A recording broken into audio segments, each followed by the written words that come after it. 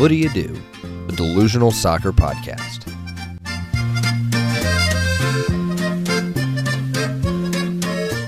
What Do You Do? A soccer delusion shared by two brothers in close association.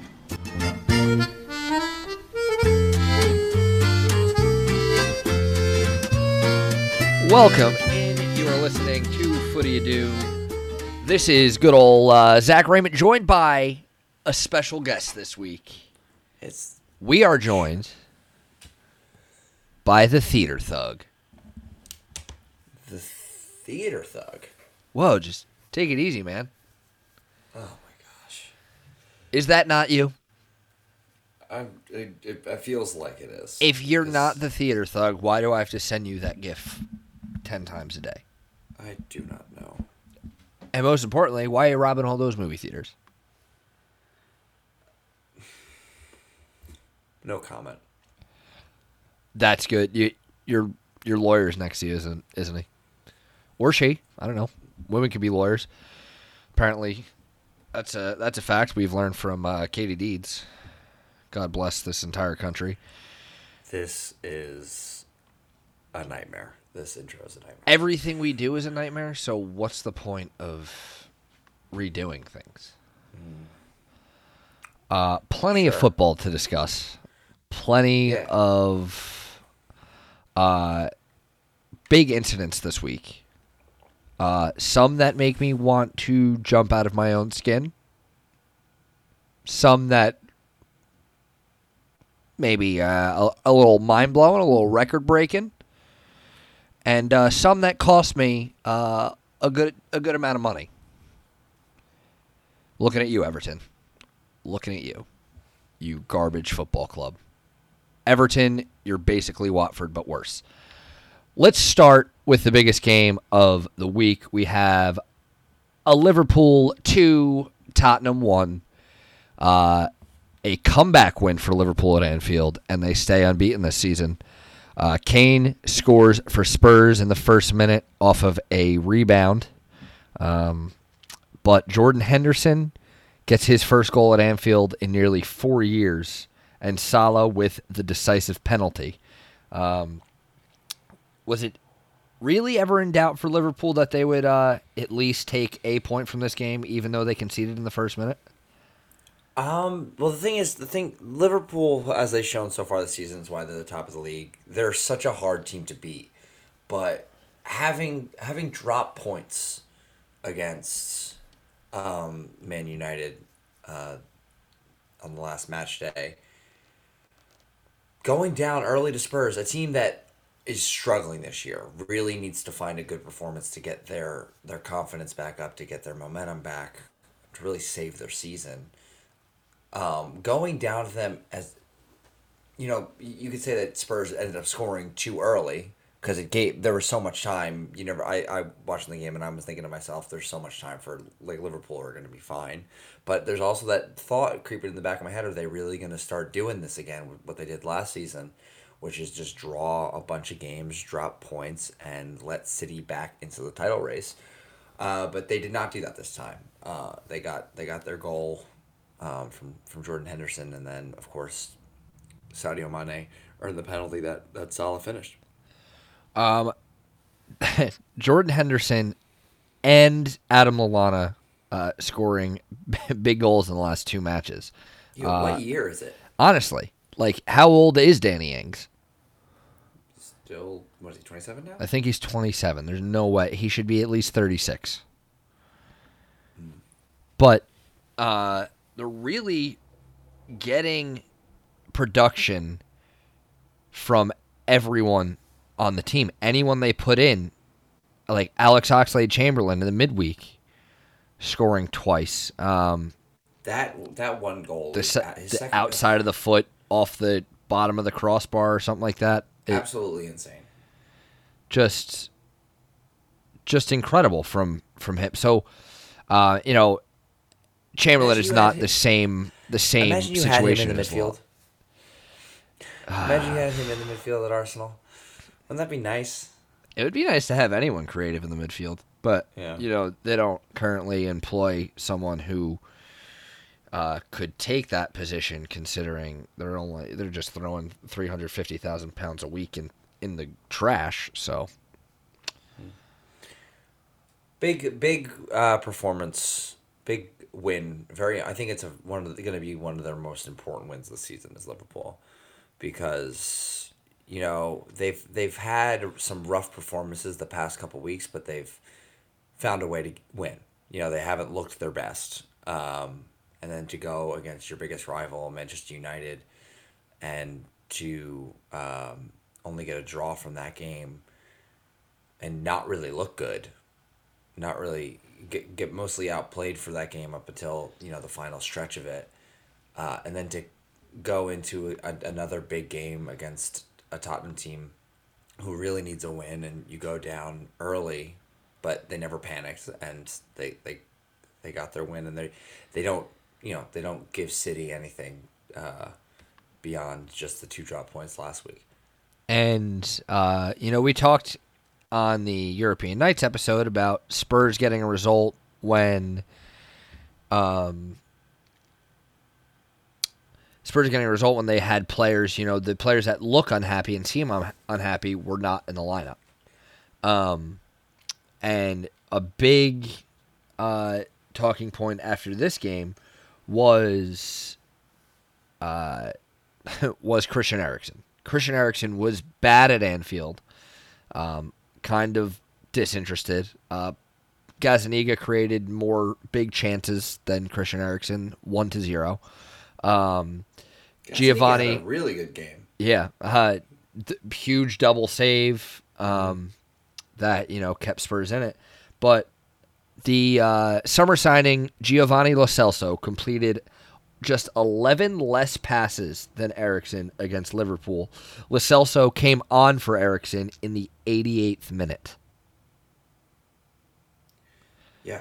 So, at that point, this is where you have to make that decision for Spurs. And it's just guy doesn't want to be here. It's obvious. You just bought a couple midfielders for the future. It's time to start playing those guys more regularly. Play the guys who just got there, who want to be there. It's not worth playing Eriksen. You start, because first of all, he's not doing anything for his price tag. He's not helping that in any way. Yeah. There's also the contract situation where he might be leaving on a free anyway. You also, you got a new stadium. You're coming off a year where you finished runners-up in the Champions League. It's time to start turning things around. Yeah. And I'm scrolling through tweets right now with just search Eriksen. It's the upsetting thing about Christian Eriksen is he's probably been Tottenham's most consistent midfielder in the Premier League era. His Spurs career appears to be coming to a sad end. But then you have other ones like Dear Dele, Eriksen, and Aurier, please fuck off from my club. So a couple different moods there. But which is what you get with every club, and it's always fun to watch the balance between those two. I like reading both of those. Yeah. Out of the more banter-esque one, and then sort of. And someone also gave Christian Eriksen a player rating of invisible/Ozil. A little bit of bants there, but so let me talk about. Let's address the penalty for a second, because at first it was a good challenge from Aurier to get the ball off of Sadio Mane, but then he was just too lackadaisical. He was too slow, and he goes to clear the ball, and Mane already got in front of him, and he kicks Mane and takes him down, and it's an easy call for Anthony Taylor there. And Aurier is one of those players that has kind of upset. He's kind of upset Spurs fans. As I just mentioned in that last tweet, he was included with the Eriksen criticism, but they just seem to have too many individual errors in them. Yeah, and I think mostly right now that's what it seems to. Individual seems to be the problem with the team. It's a lot of individuals out on the field, not one unit. And, yeah. Look, they're sitting at 11th. They have 12 points from 10 games. They're 4 points out of the drop zone and 8 out of the top 4. So nowhere near where they want to be. And we haven't even gotten into that tough period where fixture congestion is going to start. Yeah, that's coming soon. Yeah, so it's they really need to turn around and look, no one was expecting them to beat Liverpool this week. I think it was they needed to put up a really good, strong performance against them, and it was a close game. It wasn't like Liverpool won handily, but again, you score a goal in the first minute, and that's really all you get from the game. And Liverpool come back and take it from you. It's a very disappointing way for that game to have gone for them. Absolutely, and the question marks still surrounding the future of Mauricio Pochettino. Unlikely that Levy will sack him, but there's almost been that kind of disinterest from him that you see from some of the players. So it's a bit weird. Weird times at Spurs, especially with the brand new stadium opening now. It's just a lot going on all at once, and they need to figure it out sooner rather than later. Let's flip the script, go to Chelsea. A 4-2 win at Burnley, and the biggest thing from this game is clearly the Christian Pulisic hat-trick. He got the game-winning assist away at Ajax in the Champions League. Crosses it over and is put home by Batshuayi, but now he does it on his own. Pulisic, 3 goals. He's the second American to score a Premier League hat-trick now with Clint Dempsey. What a turnaround it's been for Christian Pulisic, and now it seems that Frank Lampard can't leave him out of the side. Yeah, I think we kind of all got a little reactive to the whole situation, where it took him a while to come into the fold. But I think when you look at it right now, as it stands right now, it's a long season. We have no idea what the rest of the season holds for Pulisic, but right now it seems to be a masterclass from Frank Lampard and his handling of him, because he is like he has said to the media multiple times, he's a young player. He's moving. He's getting used to this league, to living in London. He very much eased him in, and he wasn't getting a lot of games. He opted to play, like players like Mason Mount ahead of him, who didn't play in the Premier League but has played in England, and has been so less of a transition for him to come in, and also having played under Lampard all last season, so it was kind of an easy decision for Lampard. Of course, it sucks for Pulisic that it took him so long to kind of come into the fold, but they played against Newcastle. He was involved in the goal, didn't get an assist or a goal, but he was the pass before the assist, involved in that play, was positive coming off the bench. And then you have the Ajax game, and he earned his start. And like we talked about with Spurs, the fixture congestion is coming up, so like there's gonna be some rotation, and he justified his manager's decision, and he's starting to prove himself. I think it's just a masterstroke from Lampard and how he's handled everything. And now you look at Chelsea's attacking options. For a team that had a transfer ban, they look surprisingly deep, because now you can play. Oh, do we play Pulisic and Willian and Hudson-Odoi, or can you put Mount in there? And then we're getting other players back, and now you obviously have Abraham up top and Batshuayi, who's getting goals. He has his options. It's the perfect problem to have as a manager. And I think when you compare kind of like, again, Mason Mount with someone who has played a little bit, played a lot at the start of the season, maybe it's time for him to come out just to get some rest, because you don't want to play these young players too much. We've seen it before. I remember when Andreas Christensen was featuring regularly for Chelsea in Conte's second season. He kind of burned out at the end, so you have to be very careful. Hudson-Odoi had a great great run as he came in. He has 3 assists this season, but he got a break, and Pulisic came in, and I suspect Mount will sit out a game at some point, and Frank will start to really rotate the squad. Now, do you think Mount's best position is out wide, or do you think he offers you more centrally, closer to a number 10 type of role? I think he offers more centrally. I think he can do both for you, but yeah, I think he's very quick on his feet. It was actually funny.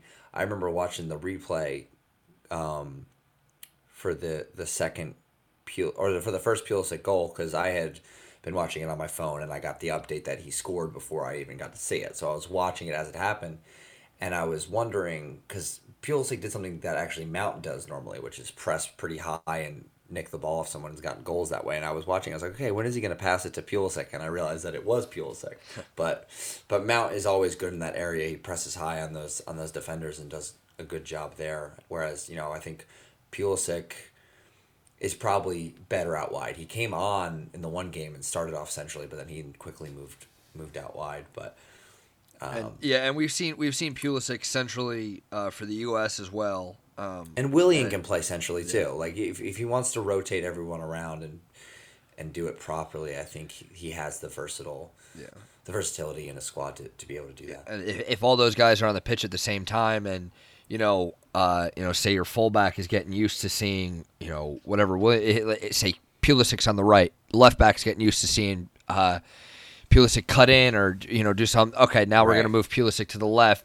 Yeah. So whoever was central goes right. Whoever's left goes central. It gives you a more dynamic look in the attack. And then so Pulisic, the hat trick was 21st minute goals, 45th and 56th. Willian made it 4-0 in the 58th, but then they were never in danger of letting the points slip away. But 2 late goals for Burnley has to be a blemish on this game. J. Rodriguez in the 86th, Dwight McNeil in the 89th. 2 great goals. But it's something that, as a manager, no matter how good the performance was leading up to that, that's got to be a frustrating look to finish the game off. Yeah, absolutely. I mean, I think when I was thinking about it, because going into the game, Frank had said, as he got older as a player, win streaks got more nervy for him because the possibility of easing back and getting complacent and dropping points. So he said as he got older as a player, he became more wary of win streaks, and that's what he wanted to instill to his team, that we cannot ease up at all. And where a 4-0 victory would have been a great confidence boost for this growing defense to get another clean sheet. I think it's just a reminder that you can't ease up, and I think he would have laid into the team regarding those 2 late goals and sort of kept them on their toes and kept them competitive moving forward. So it could end up helping them as long as they keep the right mindset, but rather than allowing them to sort of ease back after such a comprehensive victory. But we'll say that they need to sort that stuff out and start getting more clean sheets. Now let's backtrack all the way back to Friday night. I know I talk shit on Friday Night Football, but you did after this game as well, too, to be fair. But Leicester City have broken the record for biggest away win in English top flight history. Apparently that's upsetting Maisie. She's a big Southampton fan. Big Southampton fan. She didn't want me to talk about it. But so 9-0. 8 of those come against 10 men. But Ben Chilwell scored in the 10th before Ryan Bertrand was sent off in the 12th. He was sent off for I believe it was in the build-up for that goal. I think they went back and looked at it. I believe. I remember watching it, I'm like, oh, that was a bad tackle. Yeah. And they still ended up scoring, then they went back and... And the biggest thing about this match was the complete lack of interest from Southampton. It just looked like they were... I understand you're playing with 10 men against a good side, but 9 goals, letting in 9 goals. Even on the first goal, when they were at full strength, Ben Chilwell kind of just... that was bad. He just got there so easily. He was never pressed. No one ever tracked him. And he just, taps it home. And that's how your night is starting. It was never going to go well. But then to get the red card, Tielemans scores in the 17th. Then you have Perez in the 19th, Perez in the 39th, Vardy in the 45th, Perez with his hat trick in the 57th, Vardy in the 58th, Madison on a free kick in the 85th, and then Vardy from the penalty spot, hat trick 94th. And after each goal, I forget which Leicester player came out and said it. After each goal, what's his? Why am I blanking on the center back? Johnny Evans. Sorry. Johnny Evans was telling them like nine's the record. Like his research was done. He was keeping them on their toes, and it wasn't just a coincidence that they scored 9. They were going for this. Yeah. And they did it in unbelievable fashion. It's incredible to me that there was a period in the second half from the 58th minute to the 85th minute, there were no goals. Yeah. And they still scored 9. 5 in the first half, 4 in the second half. Yeah, so you would have to, I guess maybe what Ralph Hasenhüttl said in his team talk at halftime, I don't know, what do you say to that? You're down 5-0. You have to try and get some pride back, and I guess, they fought a little bit, but I've played in games like this. It was rainy. I remember I was in college and I played IM soccer, intramurals, and I remember I was signing up the team. I was the one who went and signed up the team, and there was a guy in front of me. They had 2 leagues. They had like the A League and the B League. B League's more for like the people who don't really play. They're trying to have fun. I like to play. I'm not great.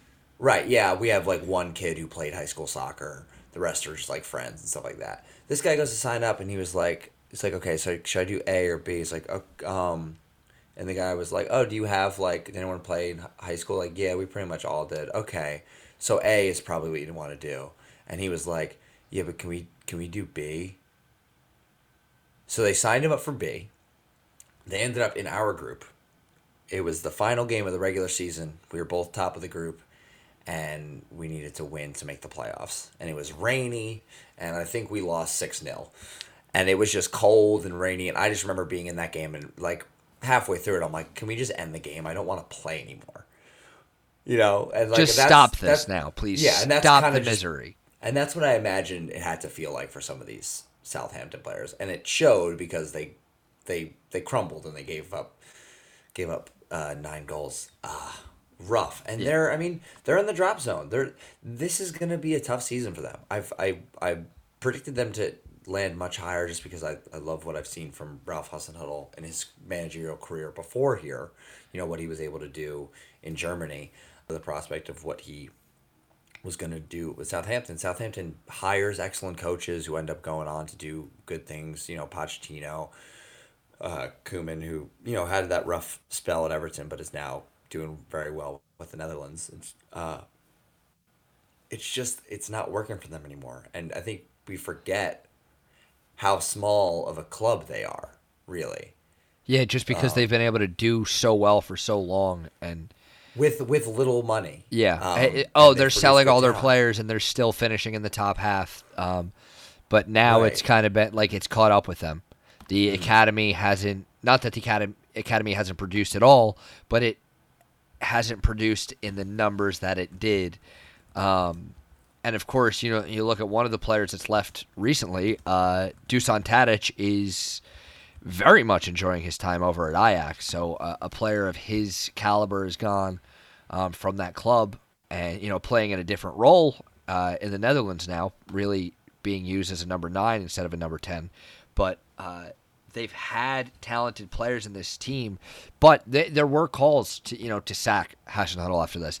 And for anyone that was calling to sack him, I completely understand it. I still don't think it would be the right move. I think the best chance for Southampton to survive and play Premier League football for another season is if you keep Hasenhüttl in charge. When he came in last year, he revamped the team. They looked a completely different side when he took over, and maybe that was just the new manager aspect. But it's going to be interesting to see their reaction to this, because it's easy for them to say, I mean, it's not going to happen for us this year. And their response, they have to go to Man City. They play at the Etihad. Their next 3 matches are City, Everton, and Arsenal. So, troubling times, and I don't think, regardless of these next 3 results, I don't think Hasenhüttl will get the sack unless they're embarrassments like Friday night was. Yeah, and you have to worry for him just because I think he's more of an expansive coach, and Southampton might need a more pragmatic approach to how they play. You know, like one of those guys who will keep you in the league, and set you up better defensively. Even though I do think what he can do, you know, is probably best for them going forward. It's going to be tough. I mean, the thing is, like I said, I'm looking back at Southampton in recent years. Like, you go back to 2008, 2009, they were relegated to League One. Then they finished 7th in League One. Then they got second and were promoted 2010, 2011.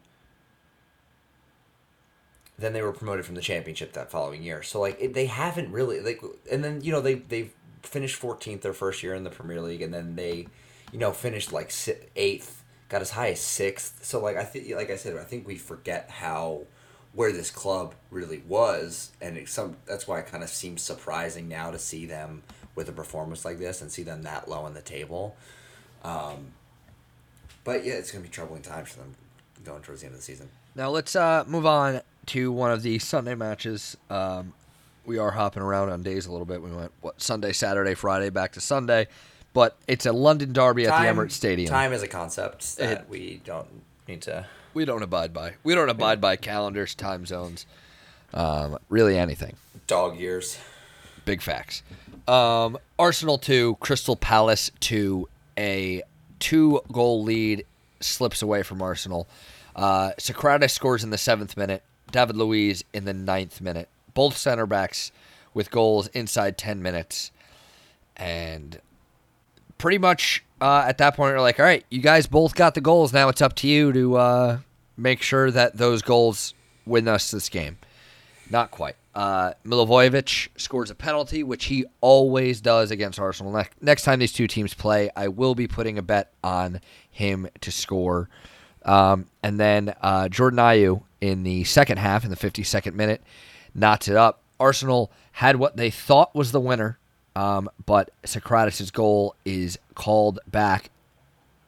Let's talk about the penalty. Let's get the penalty grievances out now. Because I remember I was texting you guys you and Nick during the Chelsea game about Pulisic's hat trick, and the first thing you sent to me for this game was a Socrates brace, and you said Pulisic who? Yeah, and then I got called back. And then 2 minutes went by, and I got another message saying how are they going to bring this back, and I was just cracking up because the banter levels were too high at that moment. So I mean, first off, the penalty in the 32nd minute was originally given as a dive. Zaha yellow carded, and they went to VAR, pointed to the spot correctly. That was a penalty. I thought Zaha was always going to trouble Callum Chambers. Callum Chambers has looked very good this season, but still at right back, it's not his best position. And against someone with pace like that, he tends to struggle a little bit, and he was too slow. Zaha gets around him and goes down. And the penalty is converted, and then I think that penalty was straightforward, but the VAR decision, lower the audio levels. We're peaking already. You haven't even got into it. The VAR decision is probably, you can tell me if I'm wrong based on what you've seen this season, but I think that is probably the worst decision we've seen from VAR. It's weird. So, like, you could argue that Spurs Man City when Jesus was called for a handball, but that rule is explicit. If the ball touches your hand, it touches an attacking player's hand in the build-up to a goal, it's disallowed. That's why it was disallowed, whether or not you agree with it. That's the rule. Yeah, that's the rule. We're told that it's supposed to be a clear and obvious error. So Socrates scores. The stadium goes crazy. There's not even a thought for a second that this goal could be disallowed. then you're looking at the replay and they're like, what are they going to do? Well- Take the goal away and call a penalty because Chambers was brought down? Oh, no, they're calling a foul on Chambers. They said that Chambers fouled Milivojevic. Right. Now, I've watched this replay maybe 20 times, and I would like to pose a question to the VAR official. Well, What in the fuck did you see that made it clear and obvious that that goal should not stand? By the way, the VAR official has never refereed a Premier League game. really? Yes, sir. Can't give you his fucking name because I don't fucking know it, but I know that's a goddamn fact. Oh, we're getting French on this What the like? podcast. Tell me from a non-biased standpoint what the fuck this decision was about. I don't know because there's a lot going on in the box at that moment, and it seemed like it was one of those things that they if they called it live like it's like what I don't know about that, and but you wouldn't really complain too much about it. You know what I mean? Just because there's a lot going on. I mean, players are falling everywhere. It's just like sometimes the ref calls that in the box and gives the benefit of the doubt to the defense or the goalkeeper. So I need to take a look at it, and I'm taking a look at it right now. I'm giving you live commentary. Socrates, of course, we all knew he was going to score 2 goals. Yeah, Apparently. I put a bet on that, and now I'm a millionaire now. So say, because I want to get a closer look, because you guys were flipping out, and I was admittedly watching Tottenham Liverpool. fair. I had both on because I'm dedicated to the podcast. Yeah, I mean they get their legs tangled up, but it's not a clear and obvious thing for you to overturn. But my whole thing is I don't see even not in a clear and obvious way. I don't see how it could he goes possibly. down easily. I think their leg. Yeah, I don't know. It's. I don't see it. They got tangled up, but like if it's a foul on anybody, it's a foul on Callum Chambers, not a foul by Callum Chambers. And let's take a step back in hindsight and say, what if Socrates blasted this over the bar? I wouldn't be sitting here saying, "Oh my God, how the fuck did they not give that as a penalty?" But Right. But the decision that's made in that time, if you're going to call a foul in any team's direction, it's mind blowing how that was called in Crystal Palace's favor. Yeah, because look, they both get the ball.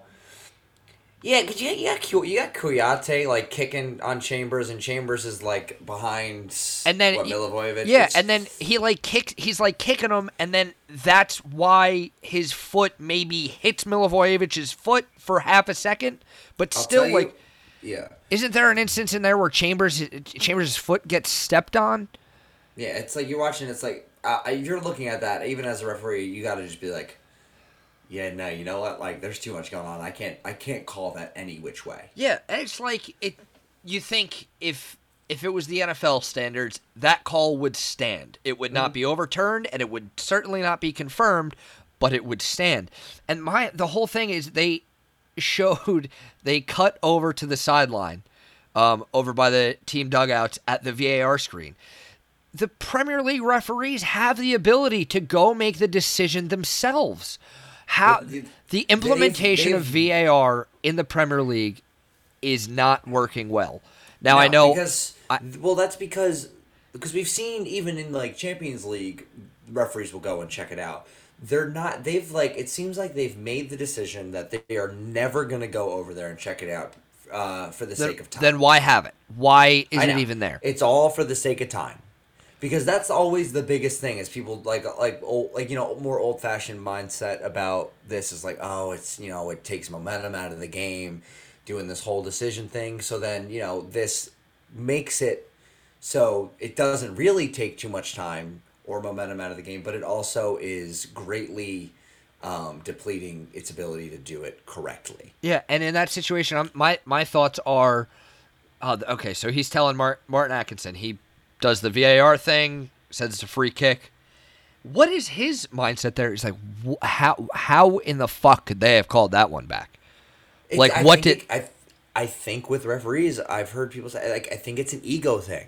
Yeah. He doesn't make that call. So he can go over to that screen and he makes that decision and he's wrong, then that's on him. If he lets VAR do it, it's on VAR. It's not on him. That was the VAR decision. He called it. He didn't call. Mark Axon is, he's not in the wrong here. He called it a goal. VAR changed it. He didn't do anything about it. I mean, he could have done something about it, but he didn't. He sort of steps away, and it's not his decision. Which I don't know. I mean, there's got to be an ego thing there, saving face, but you'd think there'd be an ego thing where the ref is like, no, I want to be in charge of what's happening. Yeah, and it's a whole situation for me where, a game is called a certain way. Every game is called differently, and it's called, derbies are called differently than a match between. Aston Villa and Bournemouth. Or actually, never mind, disregard that. But you know what I'm saying. So, like, a North London derby is going to be called differently than one of the matches this week, as in West Ham Sheffield. That's going to be. Are those games going to be called the same? Absolutely not, and you know that because derbies are a little bit more heated. So why are we giving the decision to someone who's not actually calling the game? They're not in the stadium. They're not on the pitch, in the atmosphere, making each and every decision. I have no problem if that video assistant referee says, just go take a look at this. There might be a mistake in there. There might be a foul from the team that scored. You need to check, yeah. I think you need to check. I'd rather have 60 seconds extra of stoppage than have the wrong call. Than have whatever this turned out to be. Yeah, I think, I don't think you're saying this. I don't think that they need to make decisions. I don't think making a decision such as this should in any way be dictated by the atmosphere of the game. I think the only time where refereeing should change in this sort of situation, if it's a little, it's more physical and there are more fouls and you have to yellow card some people early just to keep everyone in check. I don't think you should change how you call a situation like a goal decision based on being in the stadium. But again, I don't think that this was the right call because when it comes down to it. It has to be a clear and obvious error, and there was not one. And that's the whole thing. There's been so many situations where you're looking at that, where you look at it and you're like, okay, I thought that was clear and obvious, but they decided not to do anything about it. Fair play, play on, let's do it. And then this one where it's like, we're really saying that this was held up to the clear and obvious standard? Yeah. No, I mean, well, look, what it all really comes down to is that the reason that goal did not count, the reason Arsenal were unable to score and win the game was because Gary Cahill was in defense for Crystal Palace. That's what it comes down to. I mean... was he one of the center backs that scored on the day, Jared? No, he wasn't. No, he was not. Weird to see Gary Cahill man-marking Champions League final center back partner of David Luiz for Arsenal and Crystal Palace. Weird to see. Now the there was a couple different talking points in this one, but one of the biggest, if not the biggest, is the Granit Xhaka substitution. He was brought off in the 61st minute to be replaced by Bukayo Saka, and there were ironic jeers when his number went up, and because of that, he took the armband off and just kind of threw it in Aubameyang's direction. Didn't hand it to him or put it on his arm like you are used to seeing. And he walked. So him walking invited more criticism than he was already gonna get. And he starts waving his arms like, yeah, give it to me. And then he just says, fuck off. So he's telling the Arsenal supporters to fuck off. And then he cups his ear again gets off the pitch, takes his shirt off, and goes straight down the tunnel. That is the Arsenal club captain. The fact that we're sitting here recording at 3:30 on Monday. This game ended over 24 hours ago. This incident happened over 24 hours ago. And Granit Xhaka has not been stripped of the club captaincy yet. Is a little bit mind-boggling, but not all that surprising considering the state of Arsenal at the current time. This is whatever you want to say about the fans. We can get into that in a second. Strictly speaking, from a player, especially the man who is the captain of the club, this is a completely unacceptable outburst from him. The ironic jeers, he's gotten a lot of stick. He knows it. I get it. I get his frustration, and I can't say that if I was in his position, I would have done anything different. No, you'd have done it weeks ago. But his reaction absolutely means he should not wear the captain's armband again. Many people believe he shouldn't play for the club again, but one thing's for sure, he should not be Arsenal's captain anymore. It should now go to the vice captain, who is Pierre-Emerick Aubameyang. Now, from the fans, no matter what, that's what I want to talk about. No matter what, you cannot be booing your own player. No, yeah, like I mean, you're right when you say that Granit Xhaka shouldn't react in that way, but I don't blame him. You're booing a player. I've criticized Granit Xhaka time and time again, and his selection in the Arsenal midfield throughout the season on this podcast. There's one thing I've never questioned from him is his effort and his importance to some of the players in the locker room. He's a great locker room guy. He holds guys accountable and he tries, and it really seems like he loves the club. And when a player, he has struggled, and as we know, we've covered this game for a few years and followed it for even more. Confidence is an enormous part of this game. And when you're booed by your own fans, when you're playing, when you're being subbed off or anything, it does nothing for your confidence, and it's never going to help the club in any way because it's not going to help the player in any way. And for you to boo a player like that and ironic cheers and jeers for him coming off, someone who is your club captain, it's just straight up, it's disrespectful. And I don't blame him for how he reacted. And as you said, I know what you're saying about stripping him of the captaincy because it was a poor reaction. But again, you also said that you would probably do the same thing. And the thing is, it's not his fault he gets picked every week. He doesn't pick himself. Boo the manager. Clear. The manager's the one who keeps making these decisions. So don't boo the guy who you don't think should be playing. He's not the one who puts his name on the team sheet. He goes out and practices every week and tries to do his best, and that's why he gets selected, because he's important to this team, whether it be, skill-wise or, leadership-wise. Boo the manager. So the issue I have with this, the issue I take in this situation is I am against what the ironic jeers and the cheering was, when his name went up. I am 100% behind any person at the Emirates on Sunday that booed him when he did not hustle off the pitch in a game we needed to win. Arsenal needed to take 3 points from this game. They needed to take all 3 points. A draw, not an acceptable result. And he walked off the pitch and brought more attention on himself than he wanted. So the ironic jeers, I get that this is his reaction to that. Doesn't matter. You are the professional footballer.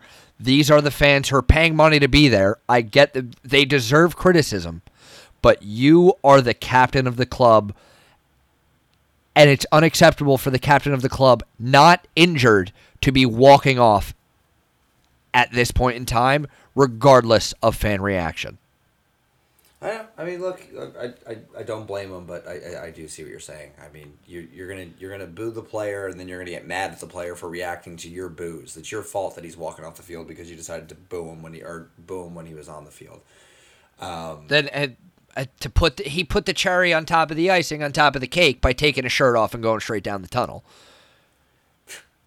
We have to get that trademarked. I feel like that's like your catch. That's your I go to catchphrase. it every goddamn week, whether it's positive or negative. Yeah. But and Unai Emery came out and he did say he was wrong. He shouldn't have done that, but we need to handle it internally. And then he also would not confirm whether or not Granit will still be the captain of the club. So it's certainly not a huge backing of the player in that situation, but like you did say, like the players at Arsenal love Xhaka. They voted him to be the captain. Lucas Torreira, there's actually photos of him in tears, and he was turning around to the fans asking them why. Bellerin put out a nice statement today, kind of, just saying we need to work together towards the goals that we have. But not maybe Not a good look for anyone, really. It's certainly the banter era has continued on. Of course. It's crazy, and there was a whole storyline about them even picking the captains and who was named captains and how there was a team of captains and stuff like that. And now it's just going to continue on with this incident, but no one really covered themselves in glory. Not the fans, not Granit Xhaka, and for other reasons, not Unai Emery. I don't want to criticize him too much for saying we'll handle it internally, but I think you're handling it internally. You don't even come out and say, oh, he was wrong, but we'll handle it internally. You just say we're going to handle it internally and just leave it at that.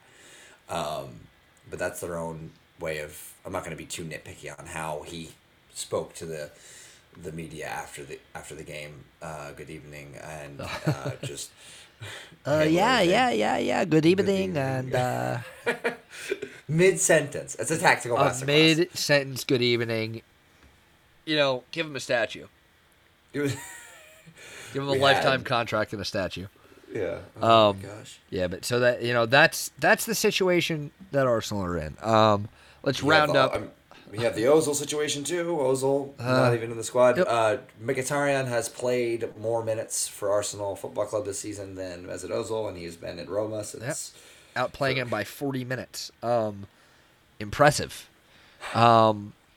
So let's just do a quick roundup of the rest of the results from the week. West Ham and Sheffield drew 1-1. Watford and Bournemouth with a good old 0-0 at Vicarage Road.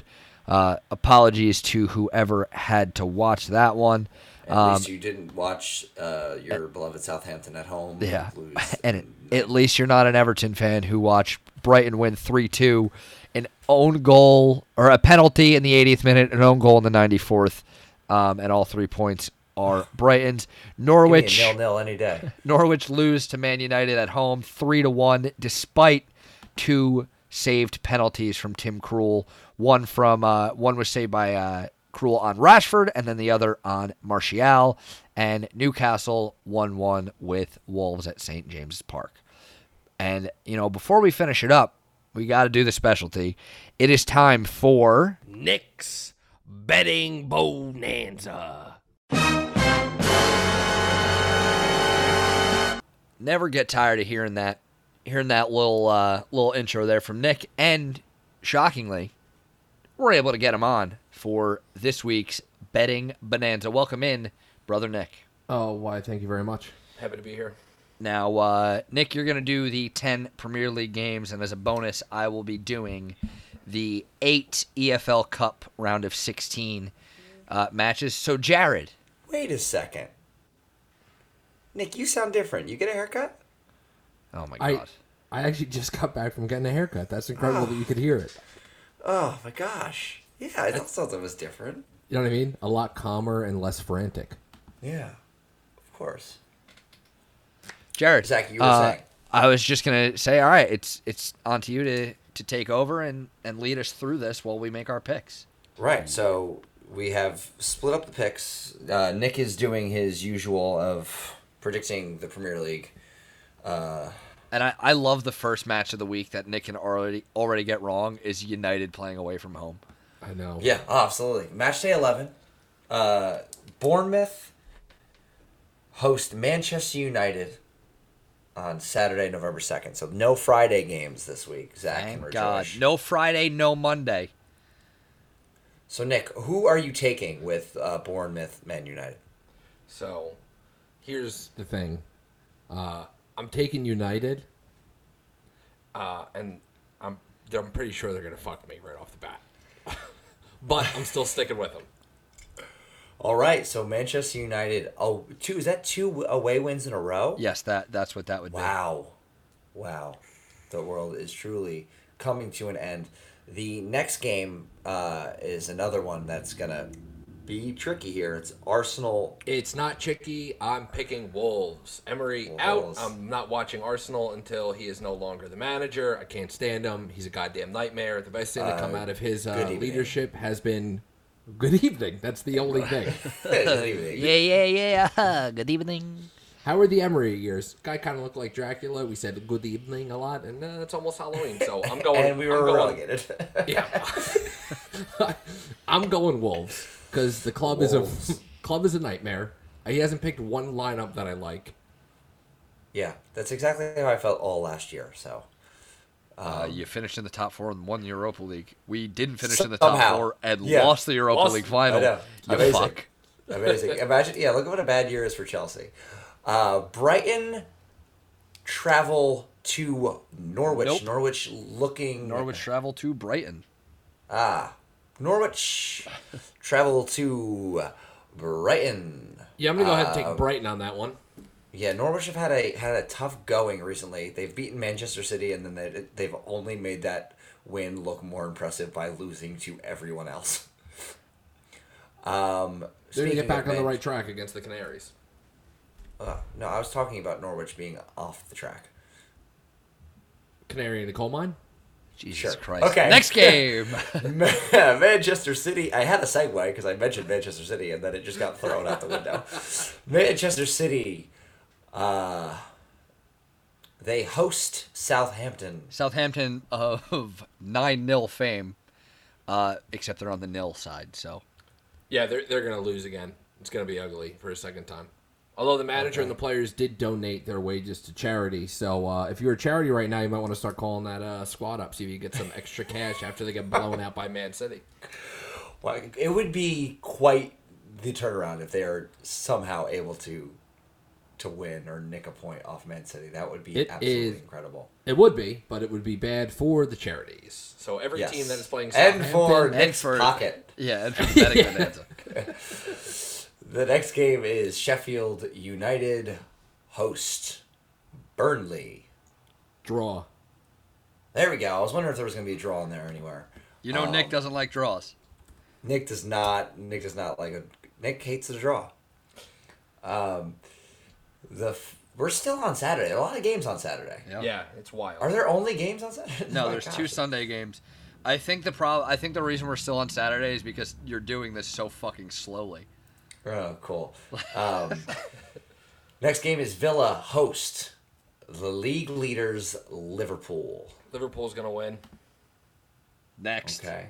Next, West Ham host Newcastle. Draw. Ooh, It's a match draw. that screams draw. It is. I mean, it's 10th place West Ham to 17th, or hosting 17th place Newcastle. Newcastle have had a good run of performances, though, so that's going to be an interesting It's either going to be 0-0 or 3-3. So bet the right. over or the under. Yeah. Now, Watford still without a welcome. win this year? Yes. 5 draws, 5 losses. They host 4th place Chelsea. We're gonna go with Chelsea on that one.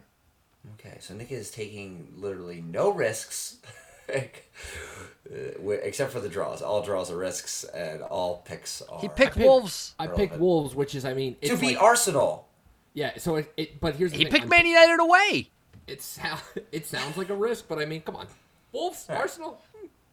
Okay. Oh God. I'm gonna Sunday will be interesting. Palace host Leicester City. Leicester's playing really well right now, so I'm gonna go ahead and pick Leicester. Now the worst game of the week. Everton host Tottenham. It's a shit show derby here. Yeah, The underachieving derby. Here's what I have is I think Tottenham is just going to edge by them 4-1. If you combine, it's going to be 1-1 for a long time, and then there's going to be a bunch of goals real quick. It's going to be a Harry Kane dive that he gets a penalty for. And then It's scores. going to be an Everton own goal. And then there's going to be at the end where Everton have everyone in the box, including the keeper, and it gets cleared, and it's going to be a worldie from the midway point. Unbelievable. I wish you could bet on that because the money you'd win, the returns would be astonishing. If you combine Everton and Tottenham's point tally this season, they would be below Man City on goal difference. Oh my god.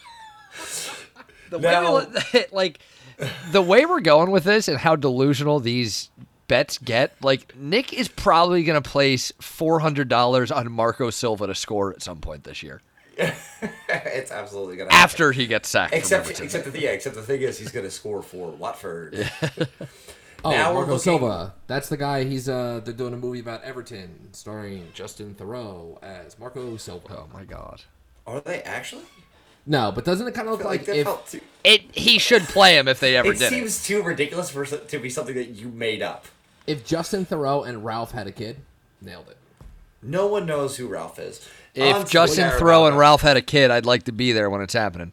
All That'd right, be pretty so- cool. Hold on. Can we tell? I don't know who the sound engineer is, but he's never heard of the word peak before. It's Zach. I get excited, man. I'm sorry. So we have United win, Wolves win, Brighton win, City win, Sheffield Burnley draw, Liverpool win, West Ham Newcastle draw, Chelsea win, Tottenham and Leicester victory. Now, have you put that into your app? Yeah, I have it in the app right now. What are you laying down on that? I'm trying to think. I usually put like a $1 or $2 down on it. So if I put $2 down on it at a plus, that's a big number. Plus 286,314. Putting $2 down would win me $5,728.28. Sounds like a worthy bet, which I'm sure you will give to charity. I have to yeah. now that I said it. Yeah. If the Higher Education Authority of New Jersey is a charity, then yes. Of course. Now, Zach, on to the Carabao Cup. I like how we did it out of order. I like how we didn't even think about the fact that the Carabao Cup is absolutely being played like 4 days earlier. Sure, but the betting bonanza, the main feature is the We can Premier League edit ones. it This is in just for fun. post. Dog, you think Sure. we edit? Yeah, we don't. All right, Zach. Oxford United host Sunderland. Ooh, this match. I'm gonna go with the full time result as a draw, Oxnard. and Sunderland will advance on penalties. But all I have to do is bet draw for after 90 minutes. All right. Now, the next one is, well, they're all at the same time, so let's just do Burton Leicester City. Burton and Leicester. I'm taking the Foxes. Leicester are going through. Okay. Everton Watford. Everton Watford, the Marco Silva derby. Watford win it away. Nice. Good pick. From a Marco Silva goal. Yes, Marco Silva own goal puts Watford through. That'd be scenes. Now we have Crawley Town versus Colchester. Crawley Town and Colchester, the two teams I do know so much about. Can I ask you a Colchester? Oh my God. We're going to go with Crawley Town, and that is purely because they're the home side in this match. Thank you very much. On to the next one. I'm honestly trying to look up and see where these teams are, but there's so many different tables they could fall on. Man City, Southampton. You're questioning that because you're like, there's no way that Man City hosts Southampton twice in a week, and you'd be fucking wrong, man. They absolutely do. I am also picking Man City to beat Southampton. We're gonna come back to that one and do the over/under on goals Southampton give up to Man City in a span of a week. Liverpool Arsenal. Liverpool Arsenal. Ooh, this one is a bit interesting, as I accidentally slap my mic as a bug flies into my face. Apologies there. This podcast is full of great content. Liverpool at Anfield. I'm not overthinking it. Let's do it. All right. Aston Villa host Wolves. Listen, man, I've only picked one penalty shootout. We know that's we're gonna have more. That's gonna be another draw after 90 minutes. I think Wolves go through on penalties, but Picking a tie. picking a draw there. Okay.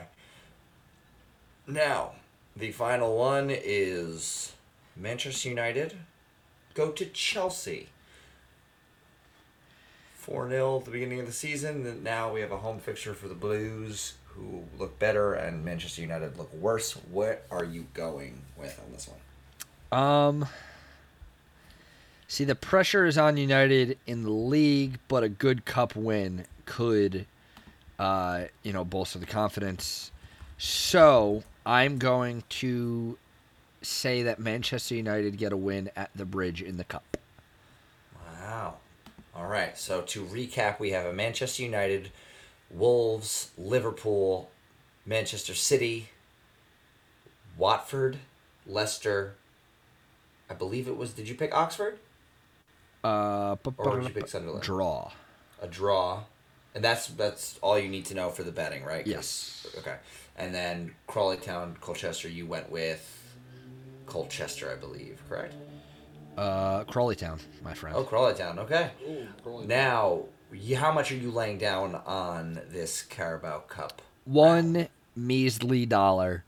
The odds are plus 171,136, so not quite the odds that Nick is going with for his 10 leg. But $1 will return $1,661.02. Wow. So now I want to do something even bigger. Why are you doing all of them to see? I want to do the 18 leg to see what the odds It will not are. let you do it. It won't let you do it? No, it will not. Why? I don't know. I don't work for them. Did you try to do it and it didn't let you? Yes, it says some of these cannot be combined. It said you're high. Well, I'm gonna try it on Bet365 and see where I get. Give me 1 second for that. Over under on 9 goals for Southampton to concede against Manchester City. Over under. What, during the week? Or during... No, both games. They play each other twice in the league and in the cup. Will they get a combined over or under 9 goals against Southampton? Over. Zach? Because even Can I put it right at 9? No, because it's an over or under. Yeah, it's an over-under, guy. Yeah, so you should have gone with like an 8.5 or a 9.5 so that I could. I picked 9 because that's what Leicester scored on them. Yeah, and here's Leicester the didn't thing. score No one's 8.5 ever scored goals on them. 8.5 goals, dipshit. You guys clearly don't know what over-unders are. I'll go over as well. Right. I'm going to go under. I'm going to go surprisingly under. It's literally like illegal for Jared to talk about betting because it's in California. Right? Like he's not supposed to be mentioning this.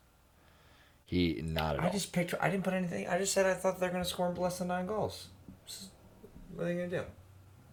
So with Bet365, there, Nick, you're right. I can't do the 18, but there's a 14 leg max, and if I were to do my 8 Carabao Cup picks along with 6 of Nick's, the 6 that I have chosen are, let's see, Man United to win, Wolves to win, Liverpool to win, Brighton to win, City to win, and a draw between Sheffield and Burnley.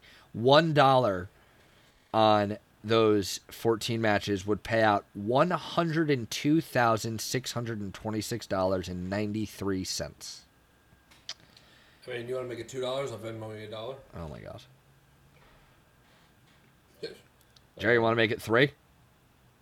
No comment. Jared, Venmo me $1, and you're in on this. I'm on the record. I can't. Nope. Jared, you're in the state of New Jersey right now, right? You just don't have a betting app.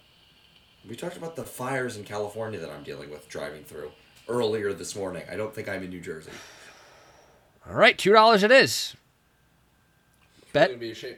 Bet's It's really placed. gonna be a shame when we don't get to share any of our hundreds of thousands of dollars with you. Yeah. It's cool. No big deal. Me and Nick are trying to win $102,000, and that's exactly what we're going to do. Should I cash out? I can cash out for full refund right now. You think Slavia Praha is going to beat Barcelona or what? Thank God you brought that up. But Nick, thanks for coming on. Oh, thank you very much. You It's been a continue pleasure. to scroll through the soccer bets that you can make and lose plenty of money. I swear to God, if you lose on the Bournemouth Man United game, you're fucking fired. I know, it's like I got 7 out of 10 the first time, and then from then on, the first game I picked was a shit show. Yeah, I got 7 out of 10 last week, so I'm assuming I'll get none of the 8 results I picked. Ugh, well, it's been a pleasure, boys. Hope to have you again soon. All right. All right, and there you have it, the betting bonanza for the week. Let's see if Nick can pull his specialty and lose on match 1. As always, it has been a pleasure, my man, the theater thug. I'm excited to see what I am next week. I will come up with several options, and they will all be just as disappointing as this one was. But make sure you follow us on Twitter and Instagram at FootyAdo. We are always updating our links and posting for new episodes each week, sometimes 2 each week. Make sure you like, rate, review, subscribe to our podcast on whatever platform you love listening on. That will help us to be seen by more listeners, heard by more listeners, really. Seen, heard. Well, what's they the see difference? it. They see it on their feed and they click on it. They see it. They hear it. They do it all. But as always, Jared. Pardon our French.